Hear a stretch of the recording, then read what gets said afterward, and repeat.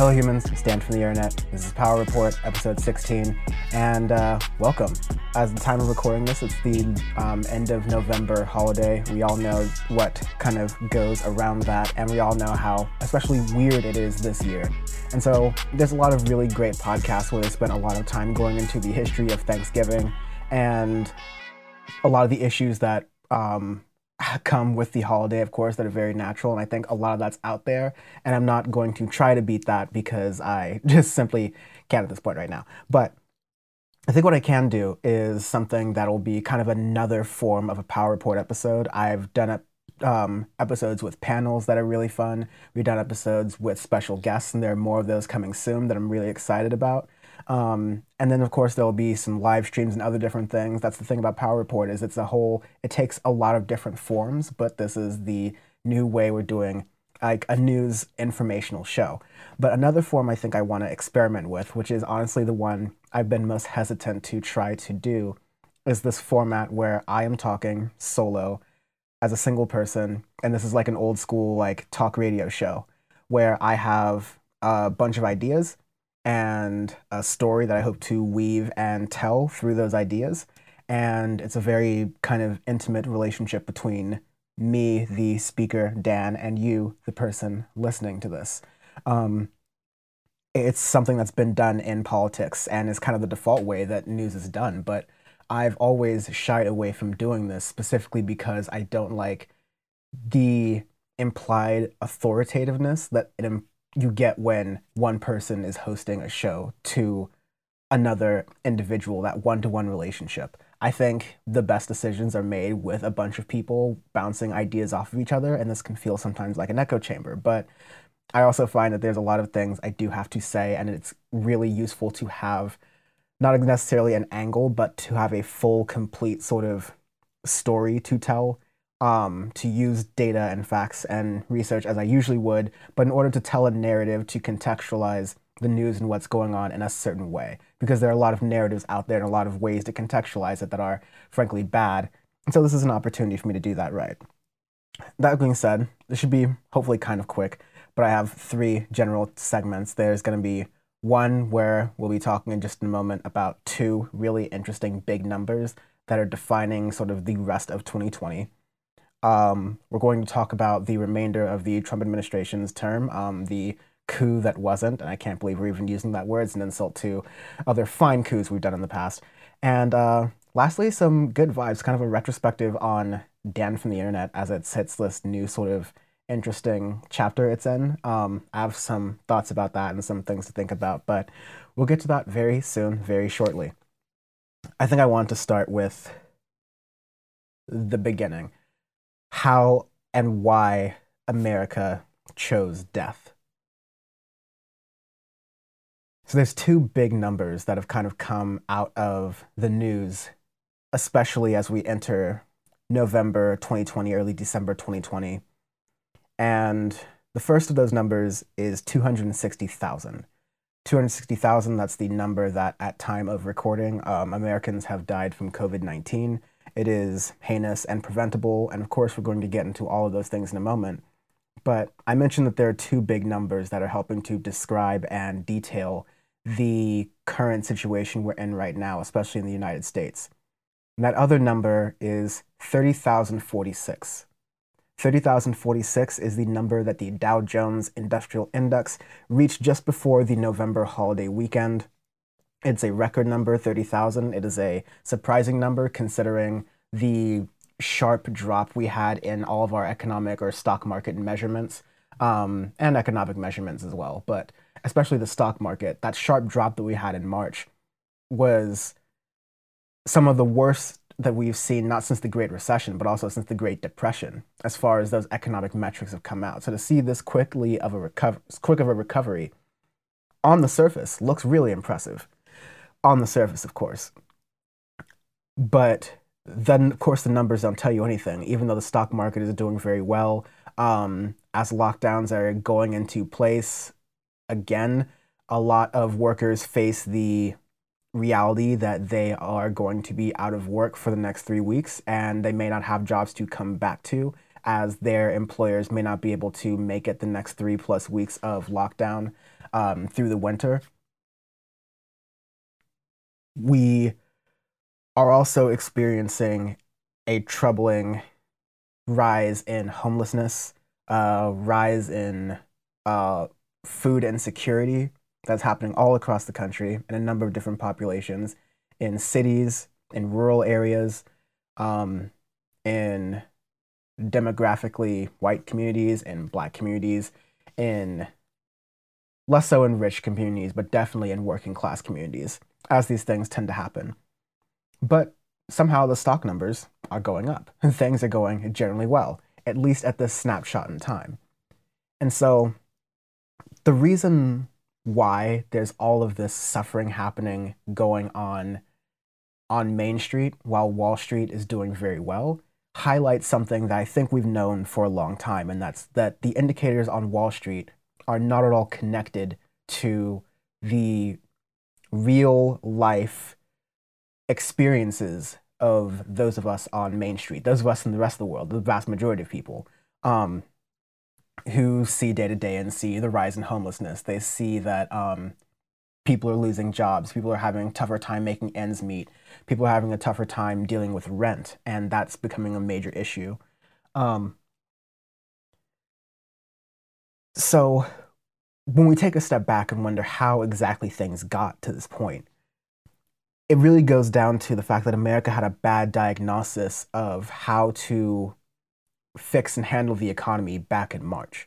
See, the lockdowns did not have to have this massive amount of economic volatility at the start of the pandemic, and the suffering that the stock market ended up going through did not need to happen, of course. That stock market suffering came back after a while, but mainly what I'm trying to get at is the suffering that regular people went through is unnecessary, and just how the stock market came back, Main Street could have come back as well if America did a couple of things a little more intelligently. And here's how I'm going to argue that. Never mind the craziest anti-vaxxers who see the government as tyranny, or like the anti-maskers who see any sort of like move to wear masks and do anything like that, even though that's preventable, and it's certainly preventable,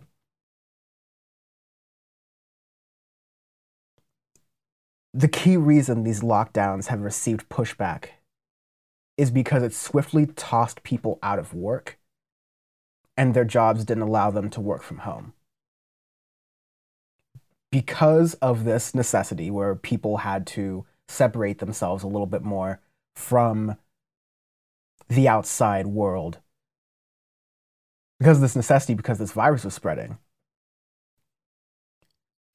there was no alternative given to regular people who are in that situation where you're taking their income away from them, you're taking probably their health insurance access away from them, and there was no answer given. And this was definitely a failure of policy, and a failure of just understanding of economics. Material conditions matter, and again, I'm going to go into some details about what happened kind of across the world. So I think we'll start with an article in the New York Times that summarizes how the title of it is How European Workers Drew Paychecks and American Workers Scrounged for Food. This was written to kind of cover things on July 3rd, but it's pretty accurate to how it ended up happening. European countries, among them Denmark, Ireland, Britain, France, the Netherlands, Spain, and Austria, have prevented joblessness by effectively nationalizing payrolls, heavily subsidizing wages, and enabling paychecks to continue uninterrupted. Again, quoting from the New York Times. So they prevented record amounts of joblessness by nationalizing payrolls, subsidizing wages, and enabling paychecks to continue uninterrupted.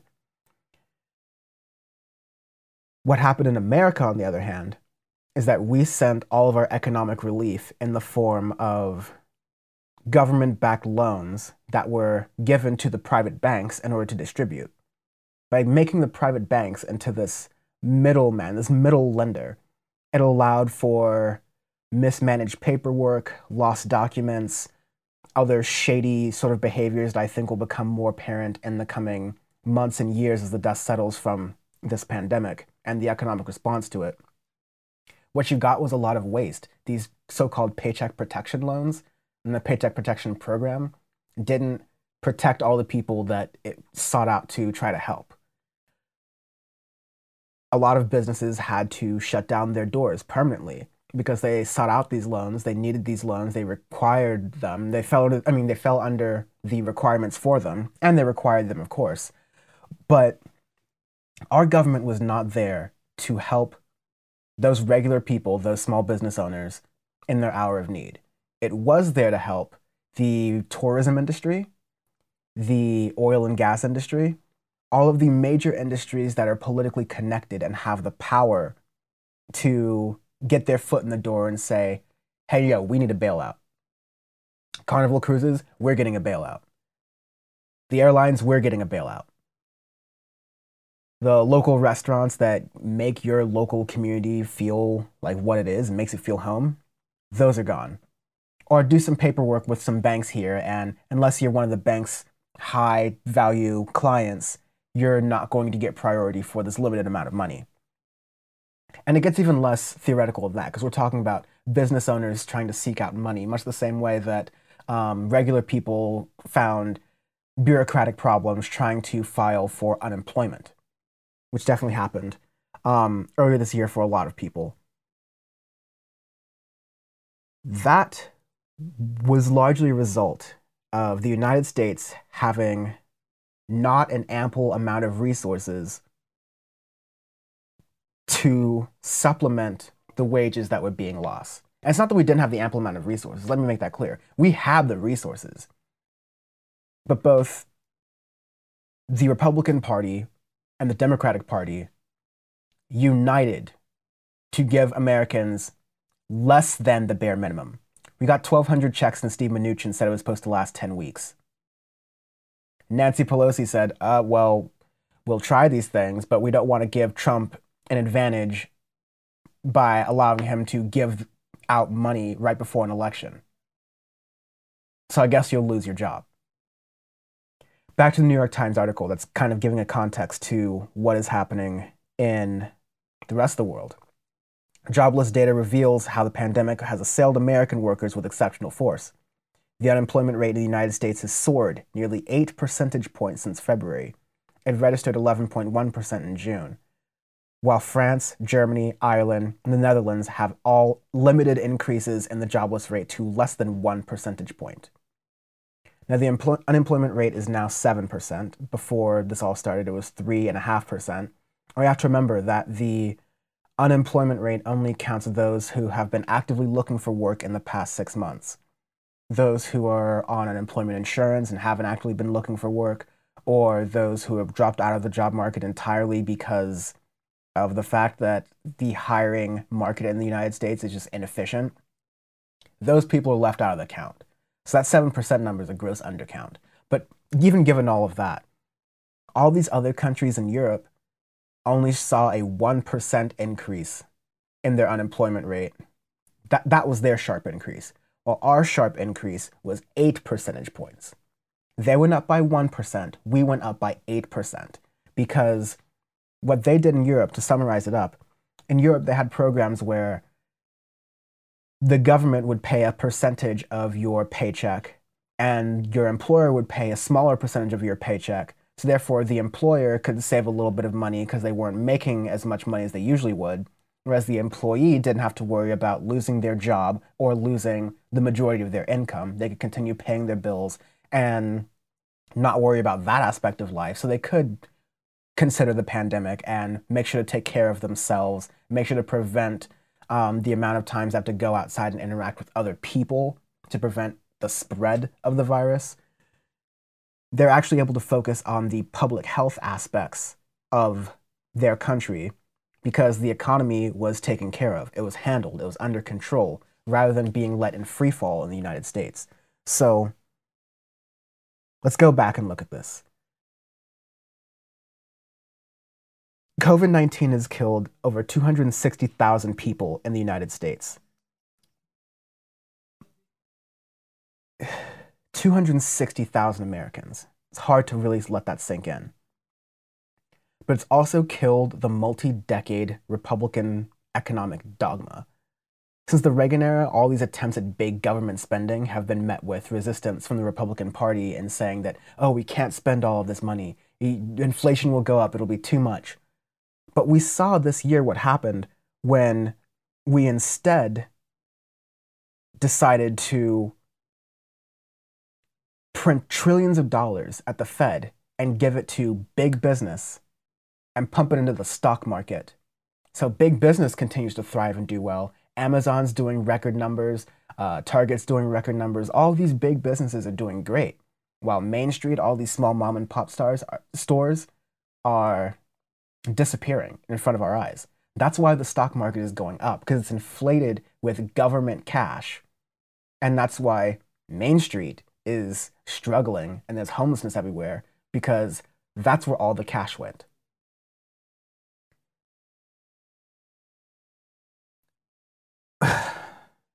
For Americans, the risks are heightened. I'm reading from the New York Times article again. The risks are heightened by the fact that the nation lacks a national medical system, a feature taken as a given in Europe, leaving most people reliant on their jobs for access to healthcare. And that's the thing. When you have a universal healthcare system, you can actually again, it's another consideration, just like economics, that you don't have to worry about during a pandemic.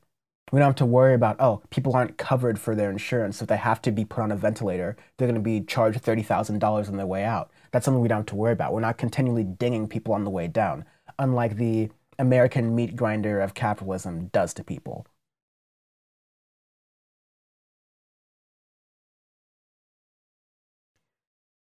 US debt has gone up $7 trillion under the Trump administration. We went into debt over tax cuts for the rich and a trade war, and continued liquidity given to the top 1%. It's kind of insane. The GOP might do its best to lean into the Trump chaos of the transition process and all those different things to direct its attention away from the catastrophic failure to keep its country safe. But we can't forget this, that this was preventable, and better economic policy, smarter economic policy, perhaps maybe looking at our European allies or just thinking what would work best for our country here. Hopefully this will be a lesson that we can actually handle these things in a smarter way. But unfortunately, that 260,000 number and that 30,000 number are probably going to still keep going up.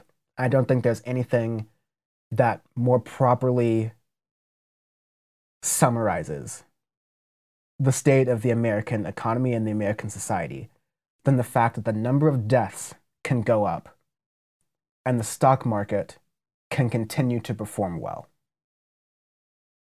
That people are losing jobs, the unemployment rate is going up, that people are getting evicted, people are out on the streets, and people are also getting, a smaller number of people are also getting richer and richer and richer, while the rest of society suffers. This is not what anyone intended when they wanted to create a fair and just society, and any attempt to continue to justify this is basically just justifying Jeff Bezos's unlimited wealth.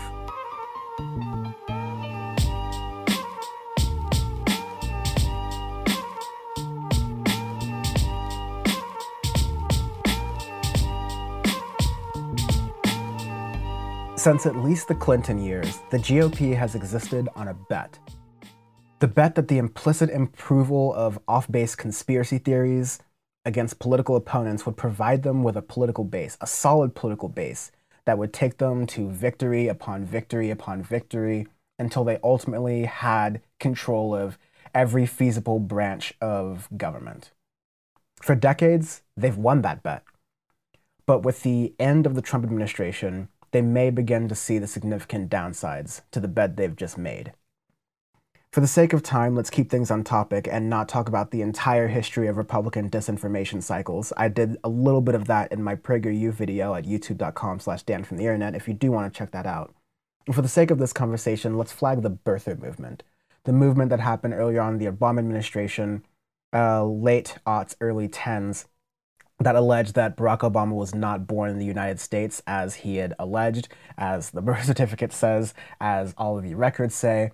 But no, that all of this was a long game conspiracy theory to allow Obama to be president, but obstruct the fact that his father and he was born outside of the US in Kenya, and a number of other racist undertone type things. It all sounds quaint considering it's now almost 10 years ago, but this used to be conspiracy theory world. And this is something that the Republican Party decided to more closely align themselves with after at first giving it a little bit of pause. Because at first, this was the time when Fox News would, like everyone on the right, throw random talking points at the cameras until they stuck. These birther ideas circulated in email chains and right-wing blogs even before even hitting the airwaves of Fox News. And Fox News, while they talked about it a lot, ultimately was only one of the catalysts for this conspiracy. Donald Trump, who was just again starting to dip his toe into politics after a pretty dormant period of time, after previously talking about being a Democrat for much of his life, started taking on the birther movement as his own cause. He said that he had his own investigators in Hawaii, that his investigators were coming up with shocking things, very good things that would be coming out very soon. You know, the same way that Trump talks. We should have really seen this coming. Many of us saw this coming, but more people should have seen this coming. But Donald Trump went whole hog into it. He commissioned a fake investigation. He had press conferences. He went on TV promising answers and teasing bombshells with nothing to show for it. The Republicans would make gains in Congress for every single election in that decade until 2018, when the House began to break. And again, this wasn't the only reason why the GOP made these gains, and Donald Trump wasn't the only reason why the birther movement had this strong kind of, I guess, track record for a little while. It had a good, lasted a good run, let's say. But Trump was able to energize the Republican base, and the Republicans were able to energize their base off of conspiracy theories tinged in racism or other forms of bigotry. And that brings us to today and the idea of accountability for Donald Trump.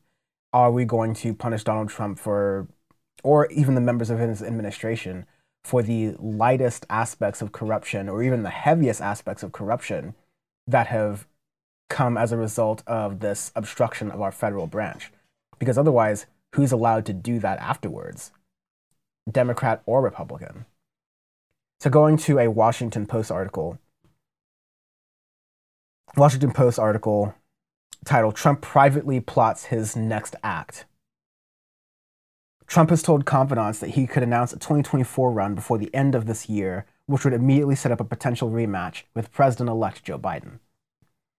Now, first of all, Joe Biden has already indicated that he probably wouldn't, he thinks of himself as a transitionary president and probably wouldn't seek a second term. Not sure if he would last or make it a second term anyways, but I also said the same thing about this election cycle, and a lot of crazy things happen this election cycle, so I'll be transparent with that.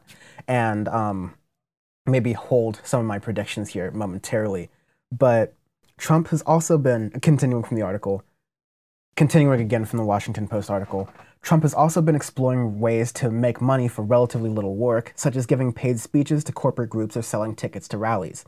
In addition, he may try to write a score-settling memoir of his time as president and appear on television, in paid or unpaid capacity. Now, this doesn't really surprise anyone. This is what most presidents or former presidents do. Even if they decide to run again or not, they usually do speaking gigs. Sometimes they're private. A lot of times they're paid for six-figure salaries. Sometimes they'll do rallies. We know Trump loves his rallies and the big, beautiful boaters and all those different things. And they very often appear on television. Trump, who was already planning a media venture when he was planning to fail in 2016, would probably buy one of these other smaller griftosphere entities like Newsmax or The Blaze or One American News at this point, spin it off again as Trump TV, and use that as his own platform to cut out Fox News as the middleman and speak directly to his base. Again, from the Washington Post article, Trump has railed privately about the presidential debate moderated by Fox's Chris Wallace, the fact that the network was the first major news network to call Arizona for Biden, and that one of Fox's correspondents confirmed the Atlantic's reporting that Trump had called military service members, quote, suckers and losers. So again, it's very clear that if Donald Trump wants to go about this again, he wants to be in control of his own narrative. And that gets to the whole point. I think there's a lot of hysteria about Donald Trump, and there will continue to be a lot of hysteria about Donald Trump that will be misdirected, in that we should be focused around the hysteria around specifically, we should be focused around the hysteria of the movement he's created, is what I mean. We should focus on the hysteria of the movement that he has created. Because whether Trump ends up being the avatar for the Republican Party in 2024, or they decide that, you know, we lost with Trump, so let's get someone else who's similar, more refined around the edges, or they somehow do a really dumb move and go for someone really boring and moderate like Mitt Romney, there will be this base of people who are very susceptible to these wild conspiracy theories who will be wrapped around the finger of whoever will give them the wildest conspiracy theory, tinge it with transphobia or racism, and you've got a really nice melting pot mix of a really horrible political tool that's been utilized by the Republican Party for a long period of time, but I think the Democrats are just very inequipped to handle it or even know about it. They're having their own internal battle, of course, and we've talked about that and we'll continue to talk about that as it happens, but the reason why I open this up with accountability is because holding Trump accountable, not necessarily for the way he got power, because that's not against the law and the story will write itself, but to hold Trump accountable for what he did in office will signal to the next people that run for president that you can, of course, take advantage of America's likelihood to agree in these conspiracy theories. You can take advantage of all these other different rougher aspects of the United States and the way it works. But once you get into office, you will face consequences for using the country for your gain, for appointing all of your cronies to work at different aspects of the government and take advantage of existing regulations and pull back other regulations, not just because you're pulling back regulations to make the government work better or to allow freedom in the market or something, but purely to fill the pockets of your political adversaries. As Donald Trump has done, we've got to show in our laws that that's not acceptable and it's not tolerable on either side of the aisle. Of course, this would be a logical argument and a very reasonable argument in a pre-Trump world, one that Republicans and Democrats, especially on the moderate side, might agree with. But Democrats are asleep at the wheel, and Republicans are coming guns blazing next time around, especially in the midterm elections in 2022, which might be kind of tough for Democrats. So that goes all to say is, don't brush off the conspiracy theories as they start happening, because that's usually the cheapest way to get the fire burning under the Republican base, especially at this point. And wherever that fire burns, any opposition to that should be very careful.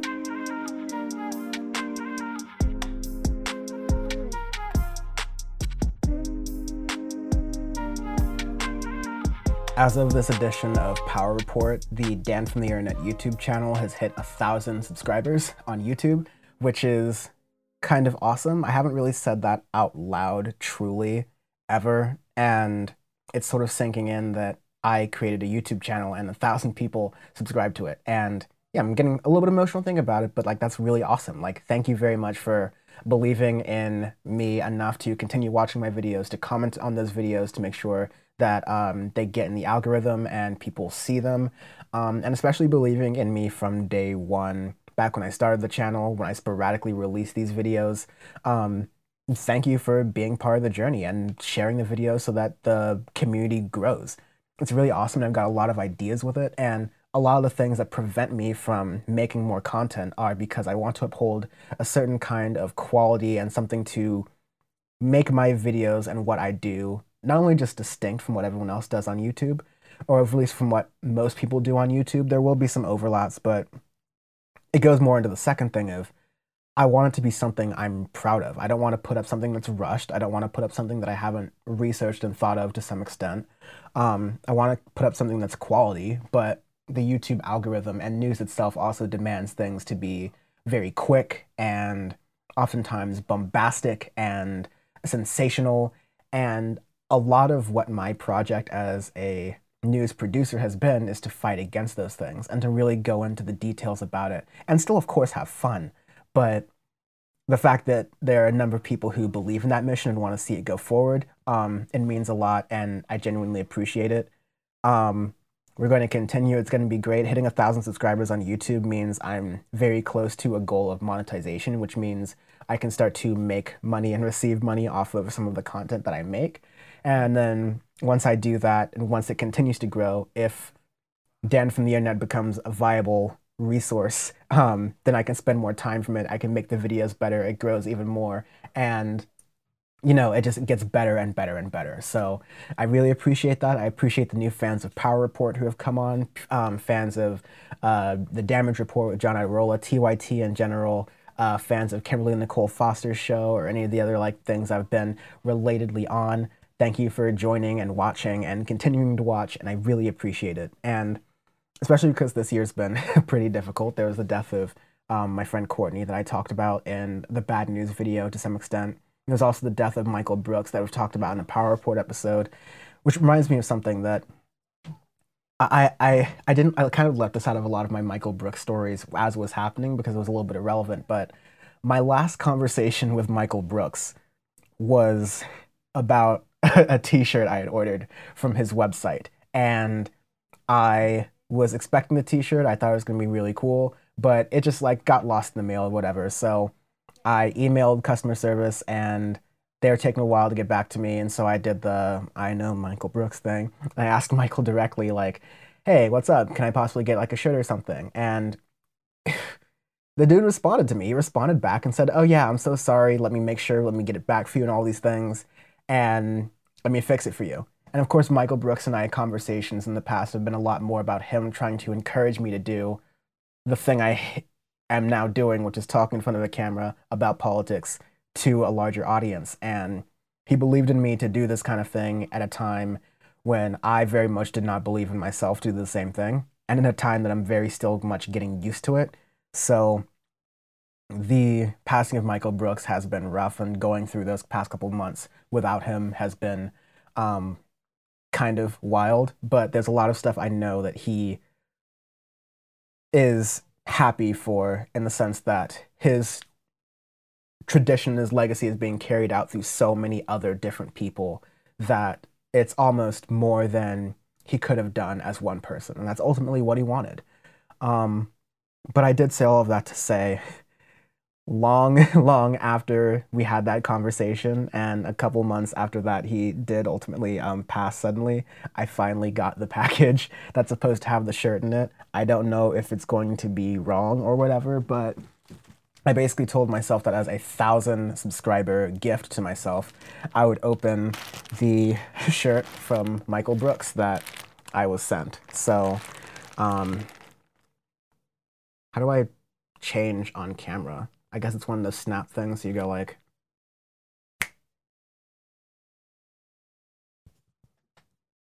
DMBS baby. Left is best. Wow, it feels nice to have this shirt and to be wearing it finally. Last thing, I also discovered recently there's this whole section of my YouTube channel where YouTube flags comments and holds them before they're posted. And if you've been following my channel for a while, you know one of my favorite things to do is read the raunchiest, most ridiculous comments I get from people who are trolls and definitely obviously hate me. But I'm going to read a couple that are just, directed towards me, not directed towards me, just interesting in general. Like this one, which says, quote, Shapiro is a whore of Babylon. He is a right-wing racist. Is that redundant? Hashtag Babylon is fallen when the hashtag Fox fake news. It just kind of, it goes on like this. But the fact that someone kind of opened a comment with Shapiro is a whore of Babylon is just kind of really hard.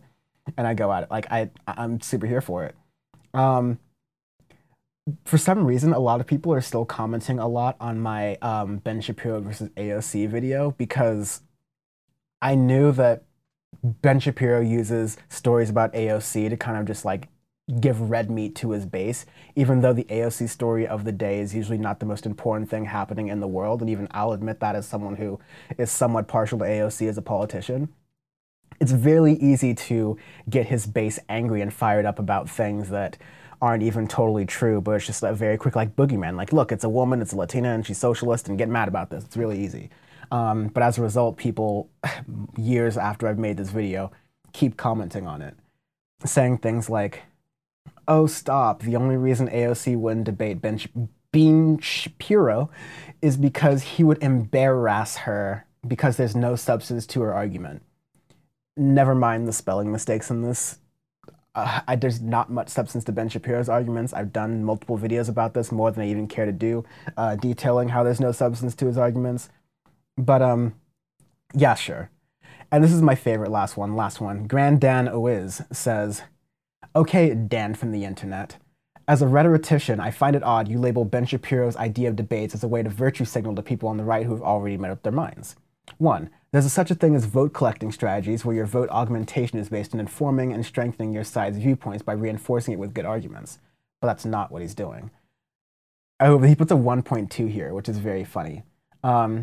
Signaling virtue is done by going out and doing stuff or making statements that have no arguments to them, in which point is to show others your virtues. It's just this. I love this man actually spent time trying to explain virtue signaling to me and trying to explain that Ben Shapiro is not doing it when that's literally the idea of his whole show. He's existing to virtue signal to conservatives. It's identity politics for white people, honestly. And he's good at it to the point where it justifies me talking about it, but not more than I really want to. So that's that. I'm going to enjoy the rest of this day. I hope you do too. There's going to be a lot more Power Report coming up very soon. And thank you for allowing me with this little experiment of doing these episodes where I'm just kind of talking as myself about these news topics. I'm hopefully going to get better at them as I do more of them. But I appreciate you all for sticking through this. And yeah, 1,000 subscribers to Dan from the Internet. 100,000 more. Let's go. Thank you very much for listening. I can be found on Twitter at Dan from the Web, at twitch.tv/Dan from the Web, streaming on Twitch sometimes, probably more soon. YouTube.com/Dan from the Internet, Instagram.com/Dan from the Internet. Power Report can be found on Dan from the Internet, and I also do a music podcast called Audio Face. You can check that out on Audio Face Pod on most social media platforms. And yeah, stay safe out there, stay sane out there, and I'll talk to you next time. Cheers.